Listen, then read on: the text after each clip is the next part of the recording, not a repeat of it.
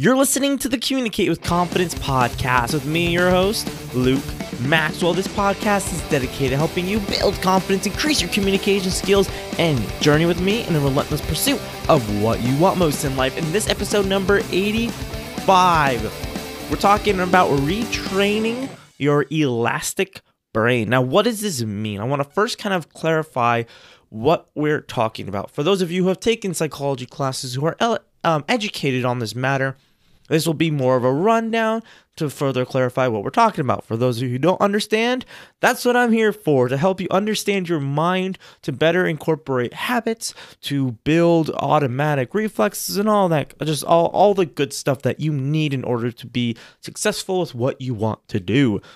So what's the science behind this?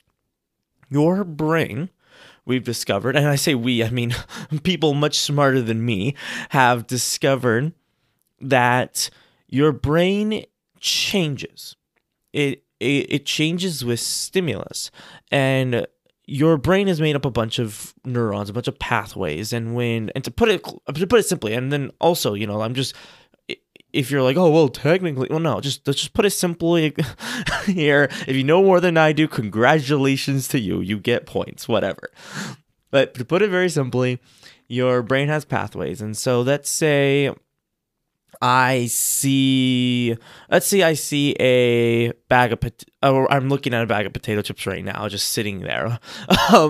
And when I look at that, my first instinct is I'm like, oh, I love potato chips. Like the first thing I think of, because I do. Oh, some salt and pepper potato chips. There's nothing like them. The crinkle cut. I absolutely love them. And so that's the first thing I think of.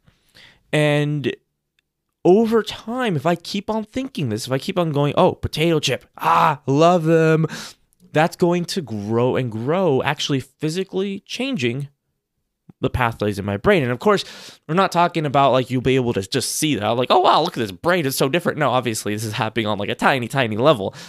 But we can see extreme instances of this with drug users, and you can see, furrows in their brain. You can see, just the devastation that a lot of really hardcore drugs can do to the physical construction of your brain.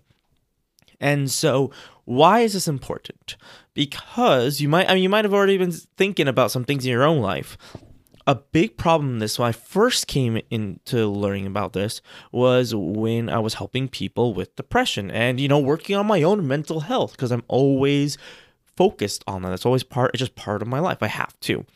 And I realized that so many people, when they think of themselves, they're training their brain day after day, year after year, to associate the thought of themselves with negative things.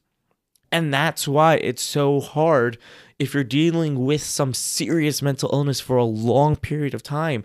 It just gets harder and harder to overcome it because you're training your brain to think in a certain way. And that's just not good. And so that's kind of, I just wanted to kind of explain behind this. But how can we actually apply this?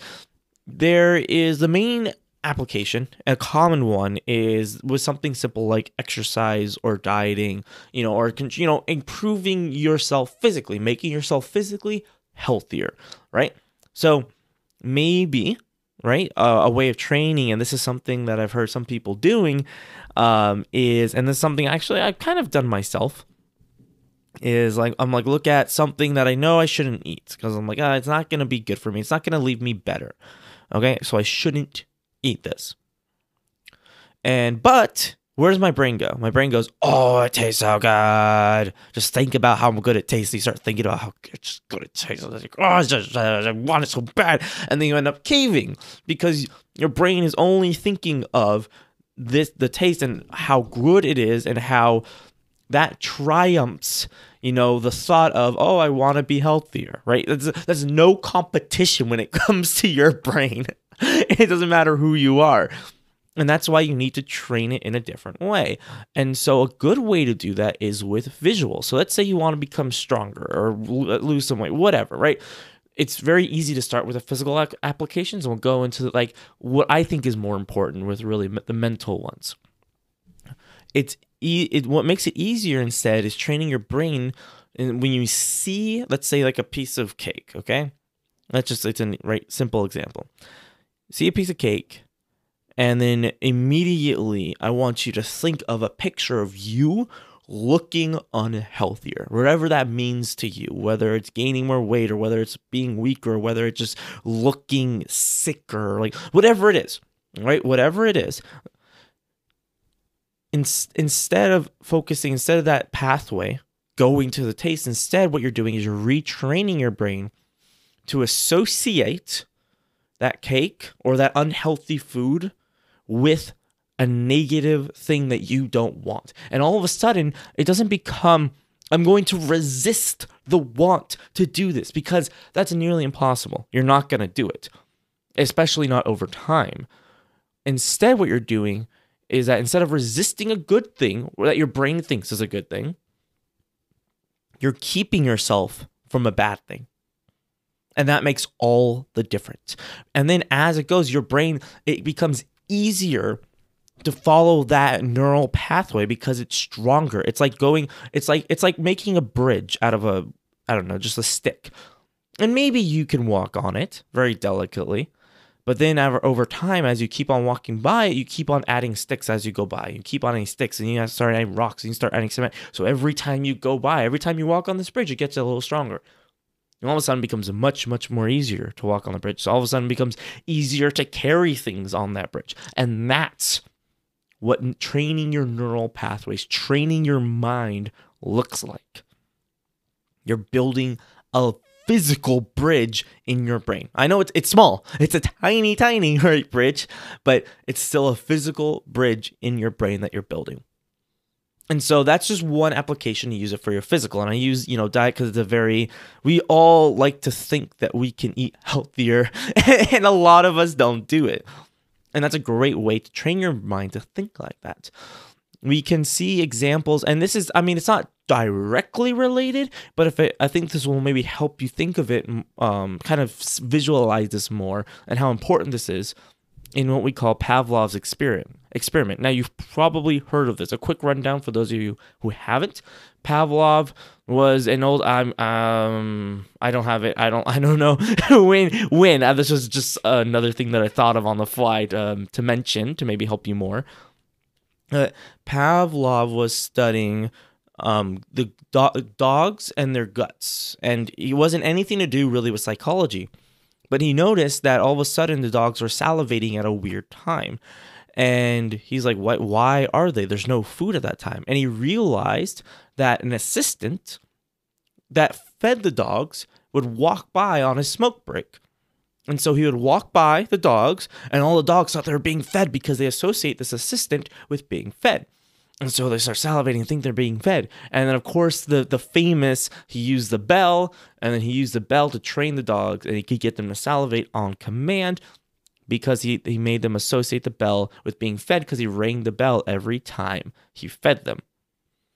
And so this is just a really powerful experiment that, of course, has shaped a lot of modern psychology and understanding it.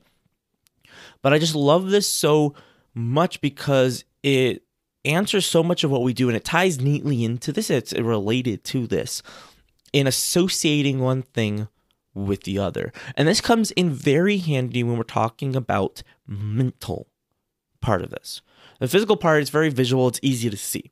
When we're talking about the mental part of it, I know from doing this for 6 years now, in helping people understand and see themselves in a different way. Because especially, depression especially is it's very obvious representation of this, in that you'll see an event and associate that with negative because you can really only focus on the negative. Or you'll see yourself, and then you'll see, associate the negative, or what you do or what you say associate with the negative. And then you start to do that, and your brain goes, "Oh, you keep doing this, so I'm going to make it easier for you to do this in the future." It's a survival technique. So all of a sudden, you keep doing it, and you keep doing it, and you keep doing it. Your brain goes, "I'm going to get even better. I'm going to stronger." It's a muscle. It is literally you building a muscle. It's like exercising. It's negative exercising. Depression, what depression is negative exercising because you're building bad muscles. You're building the muscle that says you're worthless. You're building the muscle that says, oh, there's no point to any of this. You're building the muscle that says those people don't care about me. And then what happens if you continue to exercise for years? The muscle gets real strong. And then what happens if you try to, lose that muscle, to break that muscle? It gets really hard. And that's the problem when it comes to the mental side of things. I mean, and when I say physical, like you're like, oh, well, it's all in your brain. Yes. I just want to clarify, but it has a more like physical application, typically with dieting, with exercise, with those kinds of things. So mental, what do you do? Here's the first thing. The first thing to do to improve your overall mental standing. I'm not even going to say health, because mental health is like, oh, it has a whole association with it. Your mind. To improve your mind using this. Every single morning, you wake up, you write down 10 positive things about you and your life, about the people around you. Right? 10 positive things. Make sure to incorporate a lot of different variants about things in your life. Then you look at yourself in the mirror and you say those things out loud. Because what's happening here? Well, and then when you go through your day, you try to live out those things. You try to remind yourself. If you encounter a situation that you think is negative or a person you think is negative, tell yourself, even just mentally, this is positive. And I'm not saying like if something's bad, like that's why you need someone to help you out. That's why you need a therapist or you need a friend to help you differentiate. Is something actually bad or is it not? But what is this doing? First of all, this is the retraining. It's building new bridges, right? You're putting that first stick down. The second thing is that when you write it down, you're incorporating a tangible part of your body. You're committing it more to memory. It's becoming more permanent. You're writing it. And in a way, you're saying, I believe this. I'm writing it. It's there in front of me. I can see it. It's real. Then what happens is you go in the mirror, you look at yourself, and you see yourself. And then you read each point. Take your time. Out loud. Because then you're incorporating another part of your body. Your eyes and your mouth. And all of that is building and building and building bridges. You're incorporating all of your body and your mind in order to build the strongest bridge. It's like a doubling your score, right? Or triple score. That's what it is. You incorporate different parts, and then all of a sudden you are building something so much stronger than just thinking it. Because thoughts are easy to just go away and forget about. Writing something down and saying it is much harder to forget. And this doesn't even have to apply if you're depressed. This can apply if you want to become something. I tell myself, and in fact, if you look back on, and in fact, this is a little teaser for the next episode. I have a fun video coming up where I'm looking back at my old videos and I'm seeing how terrible they are and how I would improve them. So for those of you who want to build good videos, you can learn and to not just make the same mistakes I did, even though I know that's such a cliche phrase, but it's true. That's what it is. And so just as a little foreshadowing, I did an interview on the podcast Entrepreneur on Fire, EO Fire. One of the first interviews I did for the business side of me. All the rest were for the mental health side. And that was awesome. That was amazing.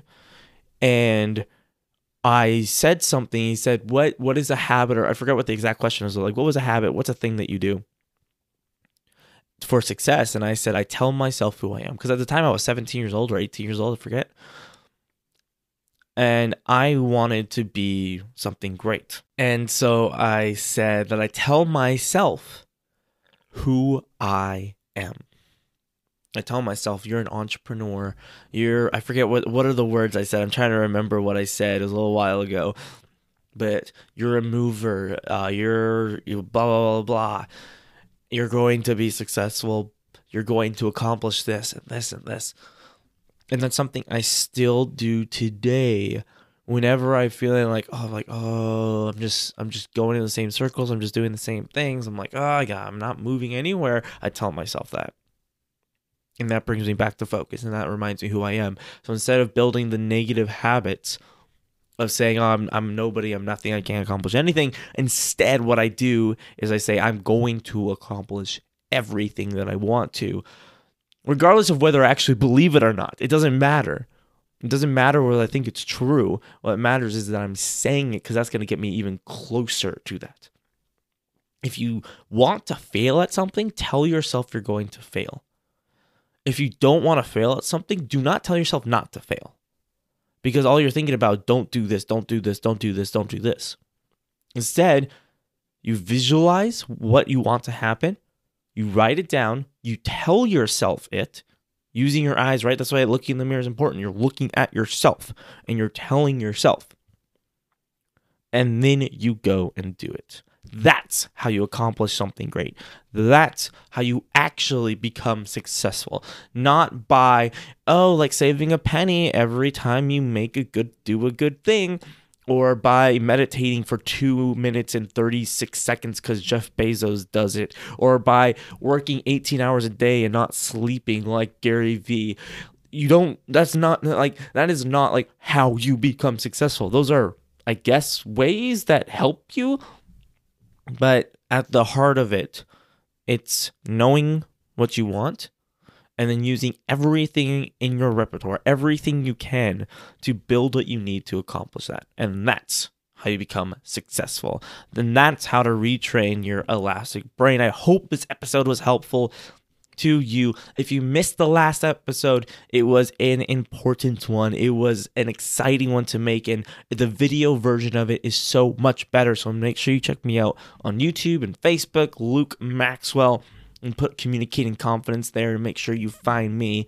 And I will see you in a couple days, this Thursday, with an exciting episode, a fun episode. I'm trying to make it, I'm trying to incorporate some more fun episodes in there. So it's not just me talking to you or me just interviewing someone. I want to do something also a little bit fun with you guys, watching old videos, watching interesting videos, and then kind of just breaking them down and seeing, okay, what can we learn from this?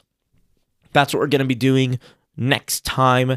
If you haven't subscribed on iTunes or Stitcher or Anchor, please do. And also, reviews help so much. If you want to do something to help other people listen to this information, please, reviews are the best thing you can on all podcasts you listen to, by the way. Just a PSA. I'll be back. Remember to do what you love and always stay on the positive side of things.